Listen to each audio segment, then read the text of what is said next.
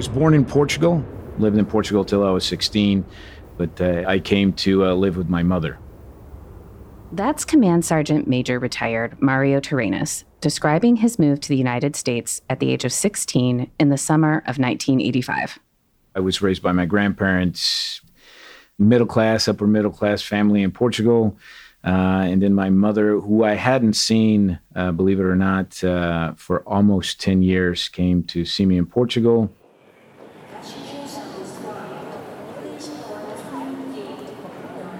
And then told me about how awesome and wonderful America was going to be. And I came to live with her. And what were Mario's first impressions of his new country? I remember we landed in New York at JFK.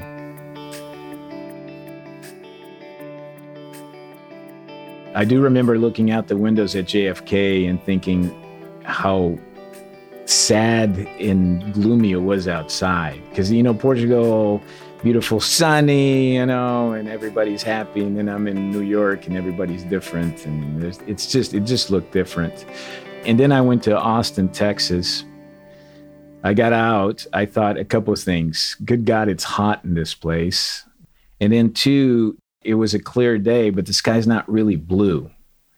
And then everything else, and then the food is really horrible in this place. All they eat is hamburger and French fries. Mario knew it would be a rough transition, but he never could have predicted what his biggest challenge would be.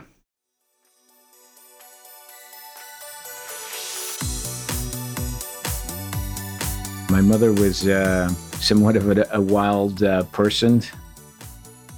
The first person that I ever saw snort cocaine was my mom.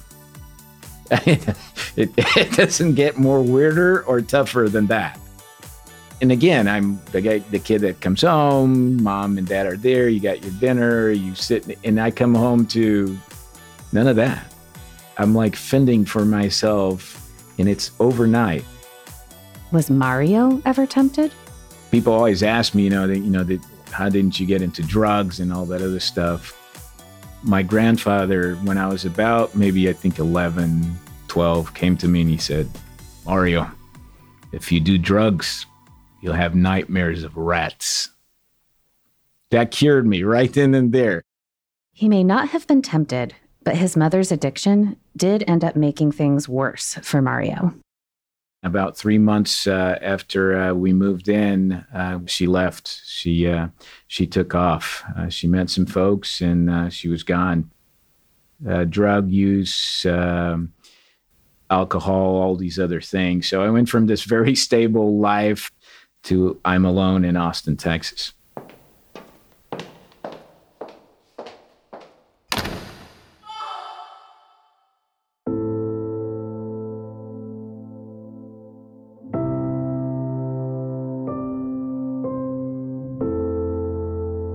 So, at the age of 16, Mario found himself abandoned and alone in a new country.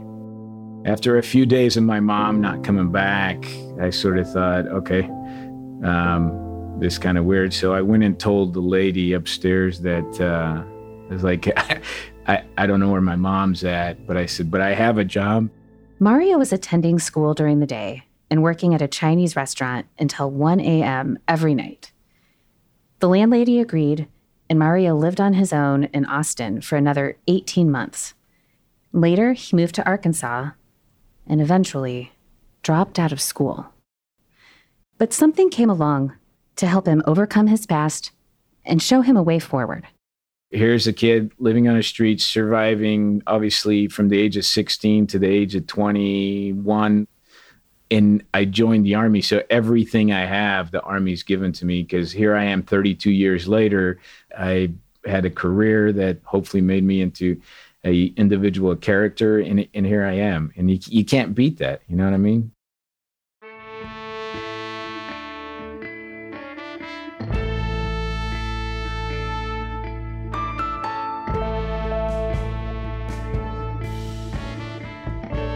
Mario Terrenas went from being abandoned at the age of 16 to becoming a top Army leader and sergeant, commanding some of the top divisions and inspiring thousands of soldiers around the world. He did so by being honest, showing care and compassion for the men and women that reported to him, and also logging on to Instagram. In today's episode, our hosts sit down with Mario to talk about his personal journey, how he learned to stay humble throughout his career, and, most notably, how Mario used Instagram to connect with his soldiers and become a far better leader, and perhaps a bit of an influencer? I'm Carrie Varu-Heikes, and this is Army Matters.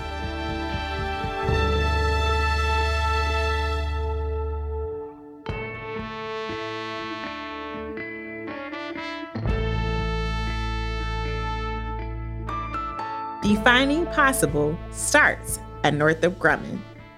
With over 90,000 employees, including 16,000 veterans, Northrop Grumman is committed to pushing the limits of possible to deliver a safer, smarter future for America's warfighters and everyone they protect. Visit ngc.com to see how they're defining possible every day.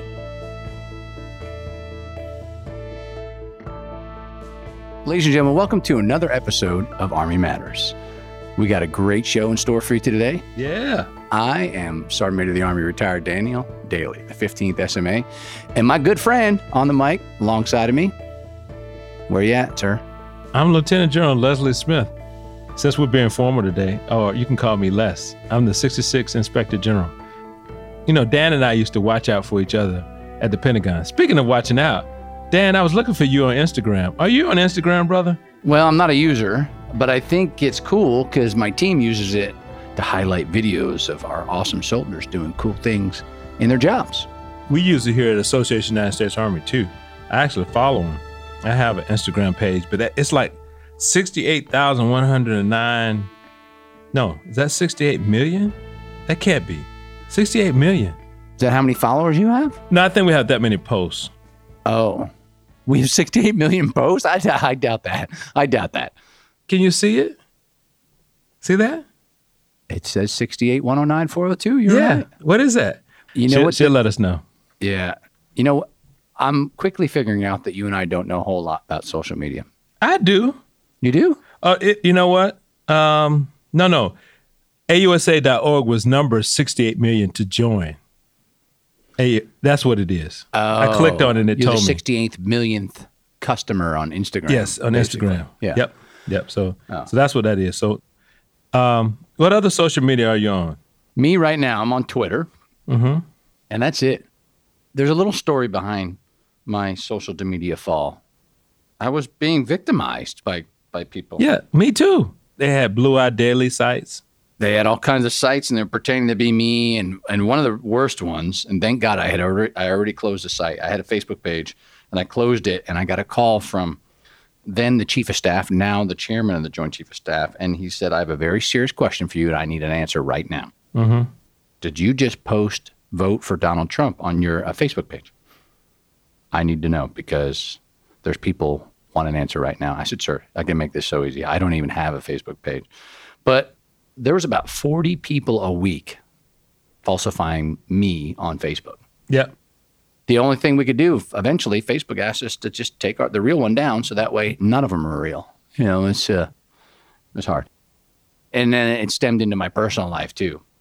Twitter is a little bit harder for people to do that on, so that's why I kept the Twitter page. So yeah, I'm not really a social media butterfly. I'm just not. You're not? Well, I kind of use it to tell all the good things that happen. Yeah. Instagram, Twitter, and especially LinkedIn that happen every day for our Army. Well, sir, I think it's time to bring our guest out on the show. Former Division Command Sergeant Major.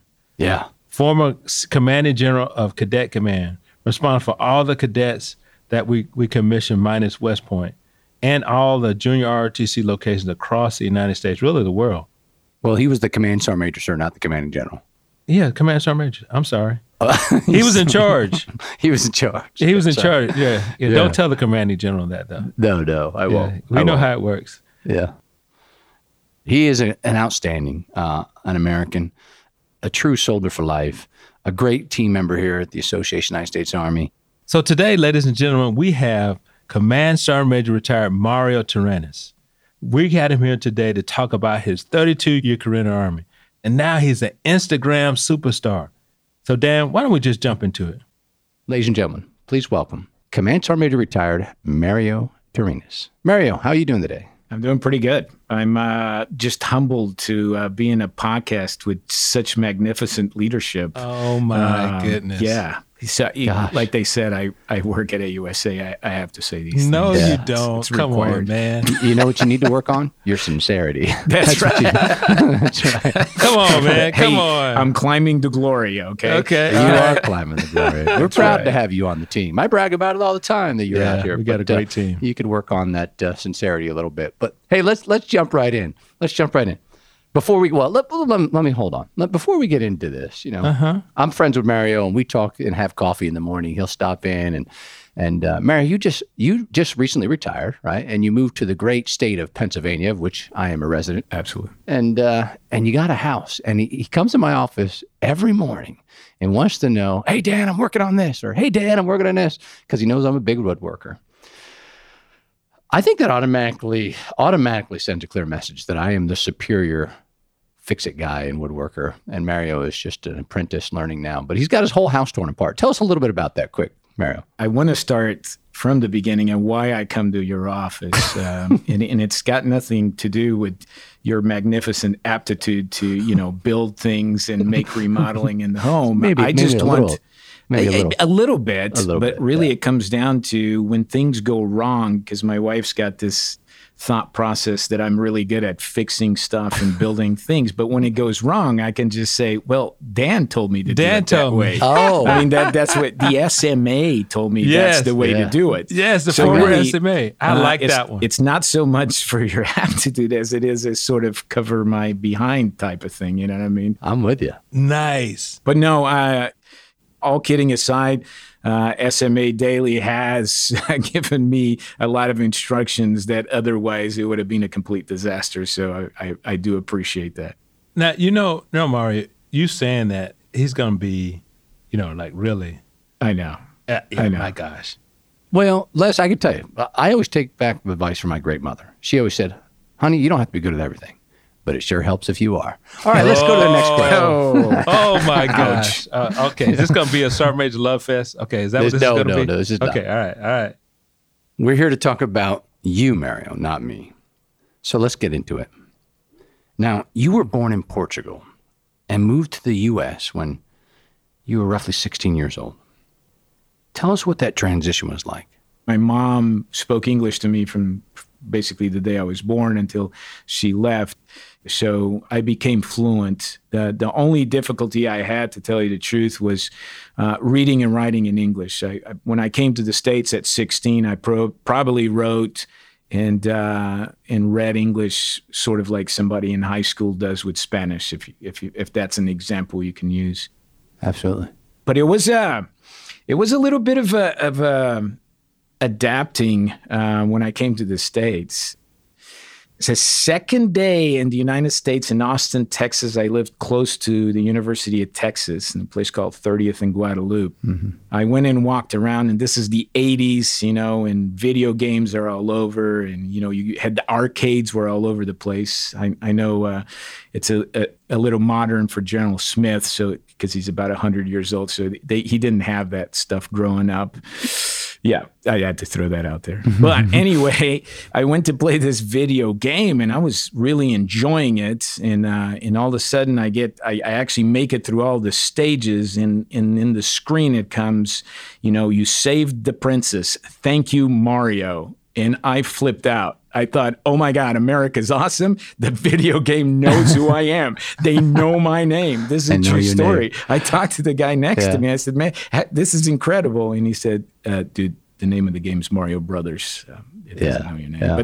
But that sort of illustrates how adapting to America was, to tell you the truth. So, yeah. That was a great story. But I know that you also had some very tough times. Can you tell us about the darkest moments you had? Talk about imprinting. And this is moments in your life which you don't ever forget. So it's not long after my mom left, I had a bike, and my thing was to go ride my bike in downtown Austin. I just left to ride my bike in the middle of the night, like 3 a.m. I'd be riding my bicycle in the middle of Austin. And if you know Austin, I don't know if you've ever been to Austin, Texas, there's a river, and there's a huge bridge of river. Then the other side, there's an awesome park, and then there's the river walk, and it's kind of a river park where you ride. But I was on that bridge contemplating that maybe I should just give it all up. So that was probably my darkest moment. I left everything I had. My mom is freaking gone. I don't know what the future looks like whatsoever. I didn't have any future, to tell you the truth, at that point in my mind. And that was it. I was just going to put an end to it.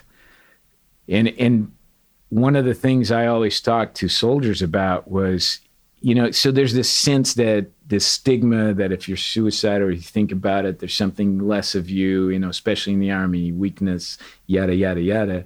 Where I was speaking with them is like every single one of us at one point or another in our lives have had a thought. And it's how you overcome it, how you go past it, that makes the difference. I was lucky. Maybe it was my grandmother in the back of my head telling, it's going to be okay, that sort of thing. So, but yeah, I think that was a pretty dark moment in my life there. Wow. I never heard that story before, Mario. Thanks for sharing that with us. I'll tell you one, just real quick, maybe something, the whole suicide thing starts, or not started, but, we really start paying a whole lot more attention. I'm a Division Sergeant Major, and I'm thinking, and I had 3 suicides in 72 hours. 10th Mountain Division actually had the lowest suicide rate across the Army, and then all of a sudden I have 3 suicides in 72 hours. And it destroyed me and my commander, and I said, enough's enough. I'm done talking about it, whatever, I'm just going to take action. I went to every single battalion and brigade in the entire division, to include going down to Fort Johnson now. And I separated groups into E1 to E4, so that's the private to specialist. Then I had the sergeant and staff sergeant group, and then I had the sergeant first class and above. And I had usually about 20 of them per session. And so what I did with these folks was I posed them a question: what does the act of suicide mean to you? What do you think of the act of suicide? That was the beginning of the discussion. But really, the answer didn't matter. It was about getting these folks. And I made it non-attributional. So whatever we spoke about inside the room stayed in the room. It's just about me starting to get a sense from the entire division of different groups. So where are we at with this thing? One, I was very open. A lot of us are guarded with these stories about what's happened, and there's been other occasions in my life where I had some pretty struggles and like was in a very dangerous spot. I talked to him about it, and that opened up the room like crazy. Because here they are, they look at a Division Sergeant Major, you got it made, you got it all together, you never thought about it, and then all of a sudden there's this guy telling you, it's like, yeah, hey man, I was going to schwack myself. And then the last thing I found out was the fact that most of them said, we are never off. We never have time for ourselves. And I said, what do you mean? I said, well, when we get off, there's cell phones, computers, emails, texts, chat groups. One kid said, if I don't get an email or a text Sunday night, I can't sleep.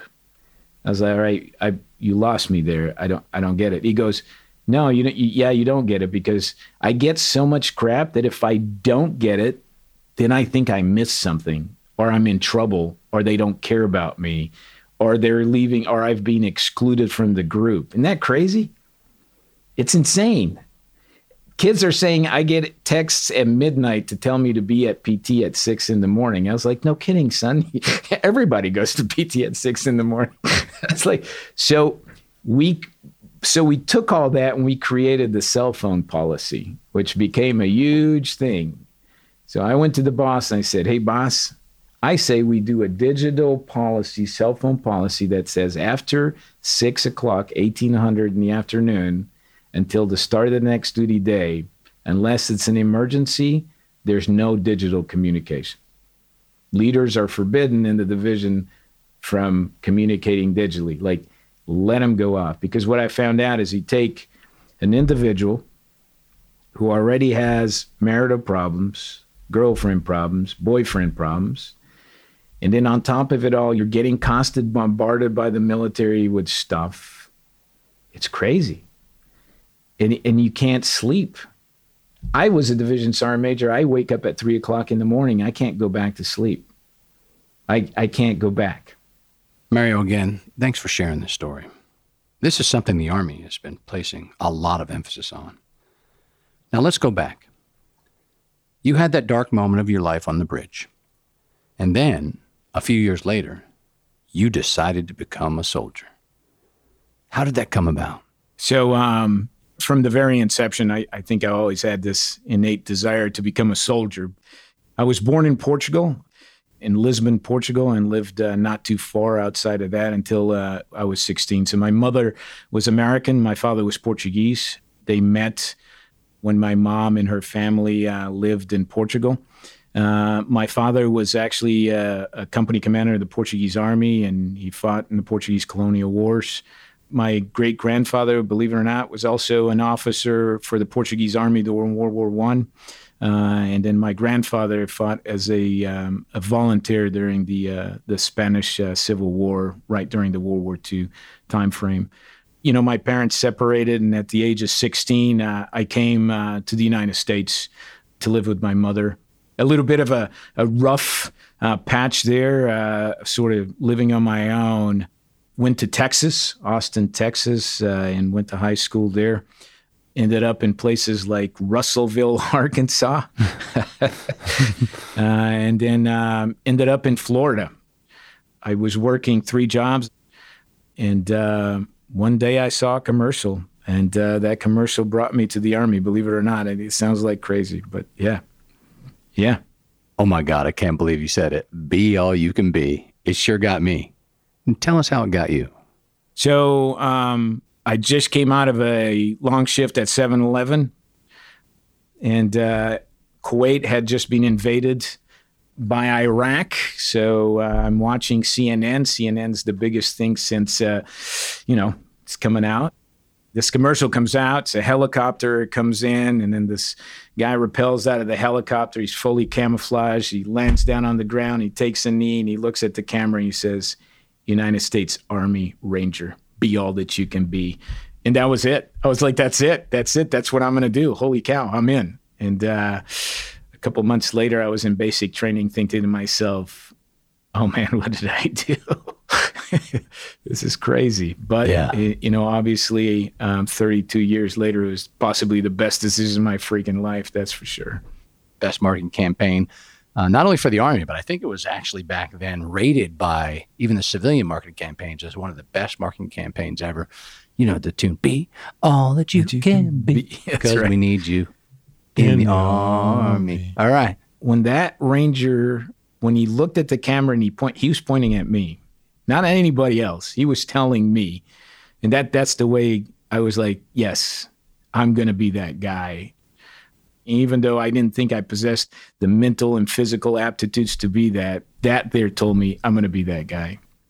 So Mario, that led to a 32-year Army career, finishing as a command sergeant major for our Army Warfighting Division and being very, very popular with your troops. There had to be a few obstacles. Can you tell us some of the learning moments that you had? Yeah, so I'm ashamed to say that up to a certain point, I was constantly the guy that was below the zone. You were the man. Yeah, I was awesome. I was a beautiful specimen of a human being, genetically superior. Always got picked for everything. But I just got done with my time as a commandant of an NCO academy, a brigade level position. And explain to our listeners real quick what a commandant is. A commandant's a dean of a institution of learning. So I was the dean for what we call the basic leaders course that takes young soldiers from being enlisted to non-commissioned officer. Okay. So I just got done with being a commandant, and then I was assured that I was going to go to a 2nd Brigade. So the list came out and I opened it up and I scanned through the primaries. I scanned through it and my name wasn't on it at all. So I said, oh my God, I guess I made the alternate list, and I went to the alternate list and I wasn't there either. I was destroyed. I thought, that's it. It's over. But what that did, the story's long. I ended up, because I was selected for the nominative list and all that other stuff. But what that did for me is make me stop believing in my own legend. So. You mean your own press clippings? Yeah. Yep. You name it. I think that was really a turning point for me to say, hey, look, the Army knows. It is funny. Again, the love fest continues, but not long before that, SMA Daly had actually visited the academy. He came up to Korea and spent quite a few hours with us at the academy. Anytime the SMA comes to visit your organization, it's huge.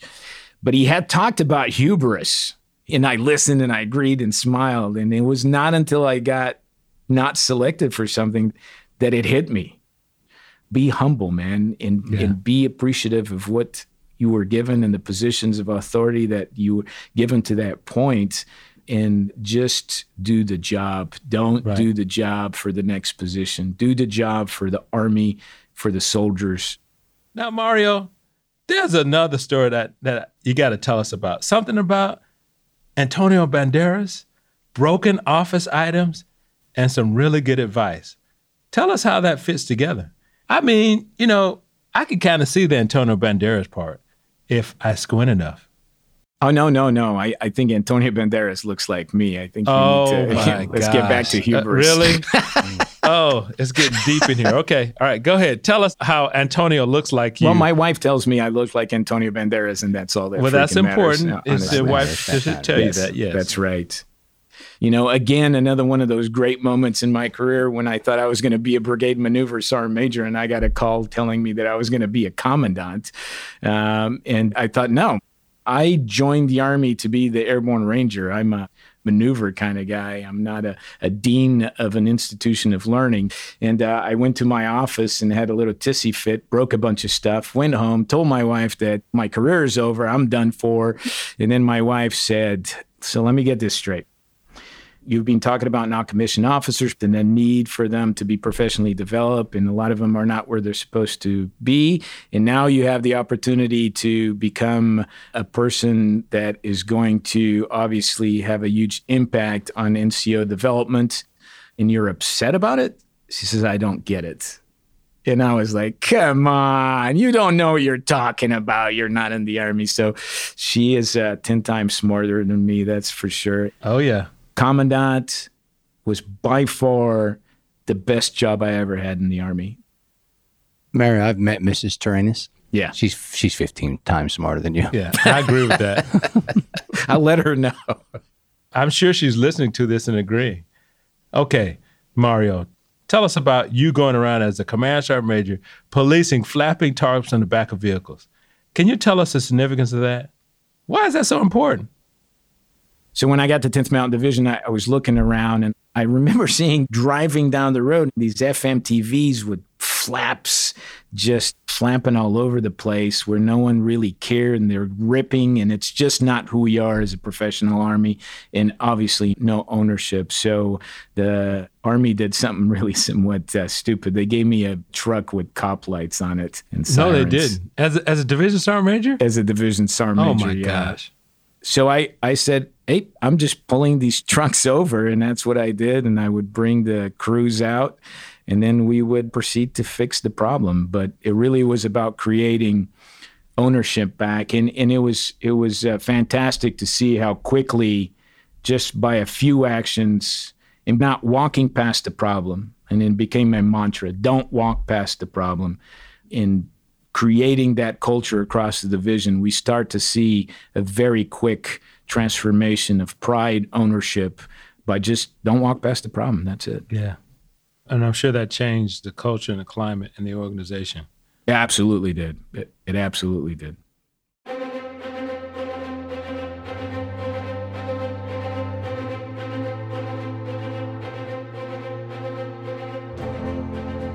Uniting the joint forces to ensure mission success. That's defining possible. Northrop Grumman and their team of over 16,000 veterans are transforming technology to advance the ways our joint forces secure us on the ground and around the world. Learn more at ngc.com and discover how you too can start defining possible.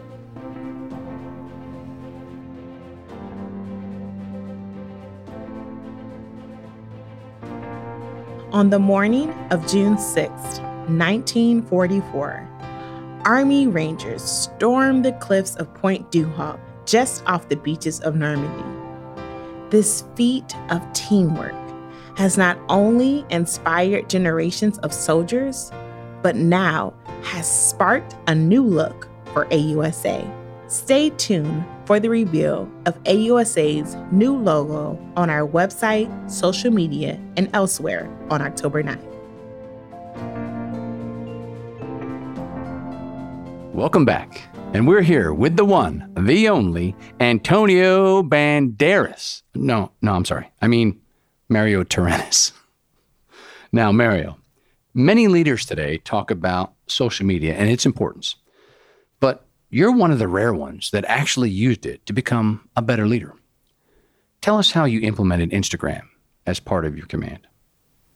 I have 19,526 soldiers the day I left 10th Mountain Division.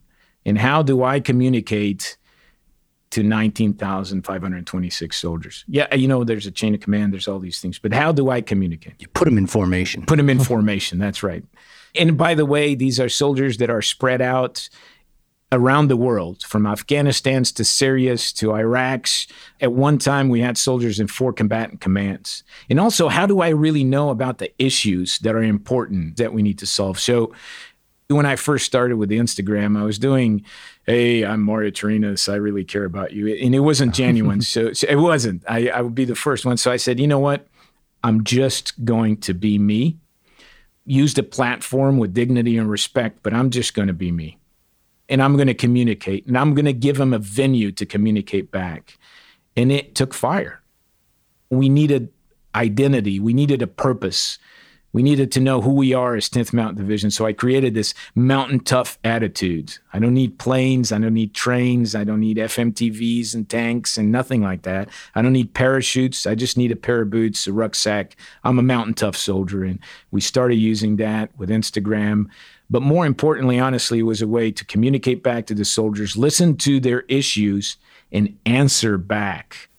I just communicated with them, and it was huge. It was great for us. That's great. Mario, was there a specific moment that you discovered how effective Instagram could be in communicating with your soldiers?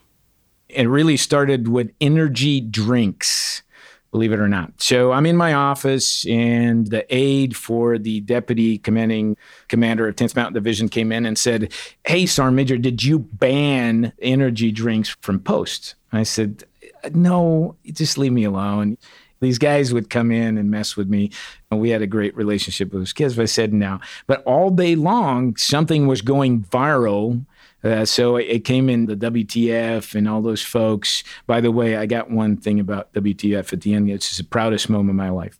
But they kept saying, hey, they've banned energy drinks from Fort Drum, and they're saying it's you. So I'm like, I don't know what's going on. All right. So this went all day long. And then I went home. And my 2 daughters were home. Actually, my oldest was home from West Point. And I said, hey, did you guys go to the Shopette? Did they ban energy drinks? And my daughter's like, I don't know. We weren't there. And then my wife, again, the genius that she is, looks at us and says, well, why don't you go to the Shopette and check, pal? So I grabbed my daughters, and we went to the Shopette. Of course, the energy drinks were there. So I said, you know what? I'm going to post this on Instagram right now. So I grabbed the soldier that was sitting there and say, hey, you want to be here with the Division Sergeant Major? And he goes, yeah, sure, Sergeant Major. And I said, hey, look, so here I am. I did not ban energy drinks. They're right here. And so I told the soldier, I said, hey, I need you to sort of be the verifying individual on this. He goes, hey, no, Sergeant Major did not ban energy drinks. They're in the Shopette. Up to that point, if I posted something on Instagram, you get like the 40 likes, the 100 likes. It was cool. So by the time I drove from the shop pet back to my home, I think it was already at 3,000. And that was in a matter of about, 10 minutes. And then it went crazy. And it was in thousands of comments. And I replied to all the comments and they were all positive. So one kid wrote, "All right, people, put your pitchforks away, call in the rioters. This guy's actually okay." That was the moment where I knew, hey, this makes sense. So what happened was I wanted healthy alternatives in the barracks. A certain folks that run that, I'm not going to say it here, decided to put a sign up that said, "By the order of the Command Sergeant Major, 10th Mountain Division, no more energy drinks." But I knew then that there was something to Instagram, and it just built from that point. And I embraced it. I actually started following all the little memes pages. And when things came out, I talked to them about it, either verified or said, "No, this is not true," to a point where they started coming to me ahead of time. And I was telling it, WTF, greatest, proudest moment. They sent me a plaque. At home, I have saying, "Thank you for what you've done." So I got a plaque from WTF Really? saying thank you. That's pretty awesome. Well, you're not the only one that has spent some time with WTF. Yeah, I'm sure, sir. You were in the front page. Yeah, who was on the front page? Not me. You, sir. Oh, Not yes, me. sir. Oh, no, my no, God. it was another guy. I got a question.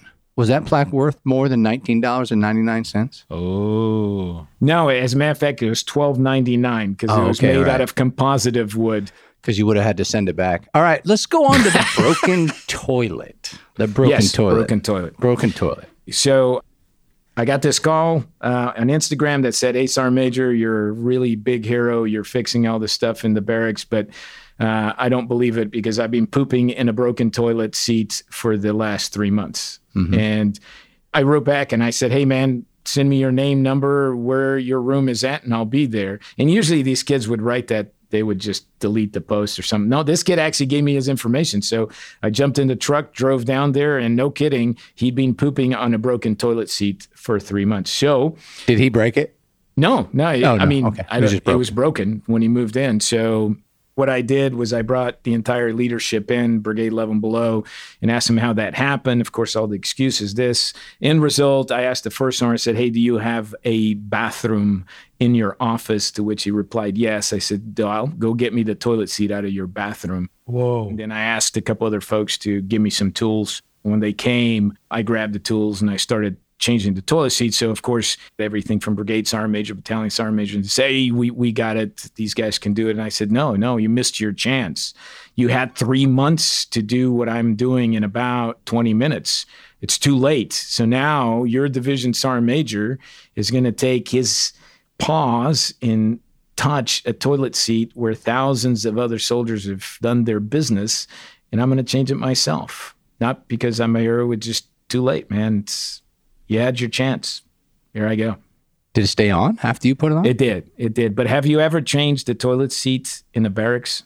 Not in the barracks, but I've changed many a toilet seat. No, in the barracks, I changed it, and I didn't have gloves on.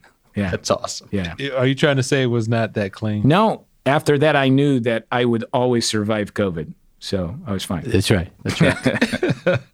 Now, I recall there was a video that went viral that demonstrated poor shooting standards by your soldiers. Can you tell us about that and how you used Instagram to fix it? So there were some soldiers, 10th Mountain Division, shooting shoot house, pointing weapons at each other, absolutely unsafe. One of the kids had a camera, and it went viral, and it was going crazy. Another one of those, like the energy drink thing. So they came to me and said, "This thing is going viral, and what are we going to do?" And all the proposed. And I said, "No, just bring the camera up. We'll post it on Instagram." And basically what I said was, first I asked, "Is this us?" So they brought me back the information within an hour. And then I just replied, yes, I took ownership. This is us. It hurt. I told them it hurt to say, "This is us." I said, "It's not the standard and we're going to fix it." And that was it. I just took ownership. What was telling, and maybe a lesson for the rest of the folks out there, was that over 100,000 likes and views of the video, and over thousands of comments, a lot of them positive, and a lot of them were about refreshing that a leader taking responsibility. But I did it because it was the right thing to do. But what really struck me is I think the majority of leaders in the Army take accountability for their mistakes. They do that. But the perception and the fact that they don't use social media, they don't use the venues to go out to the public and say, yep, did it, man. It was me, and I'm going to fix it, and I'm going to do everything I can to not let it happen again. That's the important part. That's awesome. Okay, one final question. What's the Instagram post that you regret the most? You know, the one you wish you would have never sent? We did this post where I said, I don't need airplanes and parachutes, and I don't need helicopters at all. And then the next thing I know, I get about 3,000 soldiers from the cab going, Sergeant Major doesn't love us. He doesn't like helicopters. And I was like, oh, man. I actually had to delete that post. It was a really good post, too.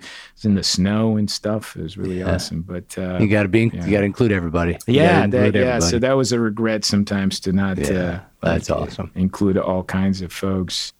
Okay, hold on, Dan. Before we go, I have to ask Mario one final question. You have a daughter who just graduated from West Point. What lessons have you learned from her now that she's an Army officer? I always thought of myself as a pretty humble individual, but looking at her just humbles me even more. To really see my daughter become, one, graduate from West Point, two, become an Army officer, it's just unbelievably humbling. I always thought of myself as a disciplined individual. I'm nothing compared to her. This is an individual that does PT 3 times a day when she doesn't have to. She makes her bed every day at 5:30 in the morning because she listened to Admiral McCraven. I mean, those are the big things. Being humble and honestly, the level of discipline that it takes to be her, it inspires me every day. Well, Mario, I think you're full of lessons yourself, and you shared quite a few of them with us today. Unfortunately, we're running out of time, but I'd like to say just one more thing. Thank you. Thank you for your incredible service and sacrifice to this great nation, and thanks for all you continue to do here for our soldiers and their families at AUSA. Yeah, we appreciate you, man. Thank you. Thank you, sir.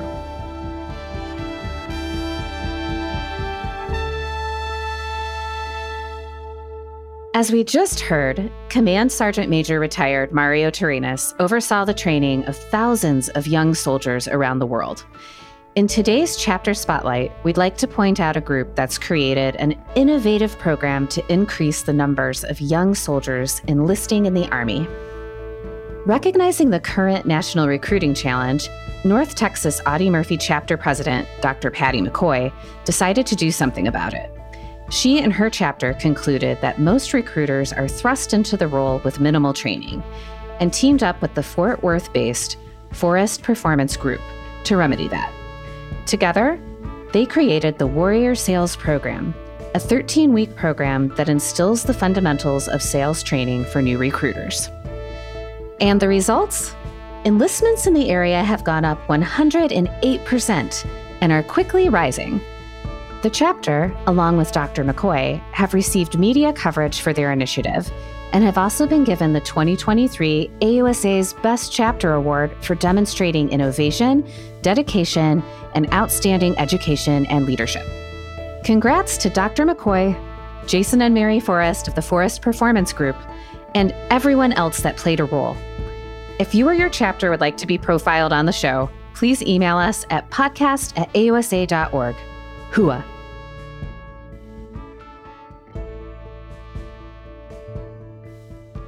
Giving warfighters the ultimate high ground. That's defining possible. From below the sea to above the atmosphere, Northrop Grumman is pioneering the future of technology in every domain, ensuring America's warfighters are prepared to take on any challenge. Learn more at ngc.com. AUSA.com and start your journey to defining possible today. To all our listeners, thanks for joining us. Army Matters is brought to you by the Association of the United States Army, the U.S. Army's professional association, member-supported, Army-connected. Visit us at AUSA.org for more information or to become a member. Your membership helps AUSA continue to carry out its mission, educate, inform, and connect with the total Army, our industry partners, and supporters of a strong national defense. Today's episode was hosted by Lieutenant General Retired Les Smith and SMA Retired Dan Daly, and anchor hosted by Carrie Barrow-Heckes. Anthony Del Call is the producer and writer, and Andy Bosnack is the supervising sound editor. Unzinga Curry is the executive producer, and the senior producers are Carrie Barrow-Heckes and LaSharon Duncan. Be sure to subscribe to Army Matters wherever you get your podcasts, and please leave a review. As you know, we love seeing stars in the Army, especially if it comes in the form of a 5-star review. AUSA's Army Matters podcast can also be heard on Reach Across America Radio on Monday at 8 p.m. Eastern, on the iHeartRadio app, the Odyssey app, and the TuneIn app with the search of the word Reef. AUSA's Army Matters podcast primary purpose is to entertain. The podcast does not constitute advice or services. While guests are invited to listen, listeners, please note that you're not being provided professional advice from the podcast or the guest. The views and opinions of our guests do not necessarily reflect the views of AUSA. For questions or to provide topic recommendations, email us at podcast@ausa.org. I'm LaSharon Duncan. Hope you have a great Army Day. Hooah!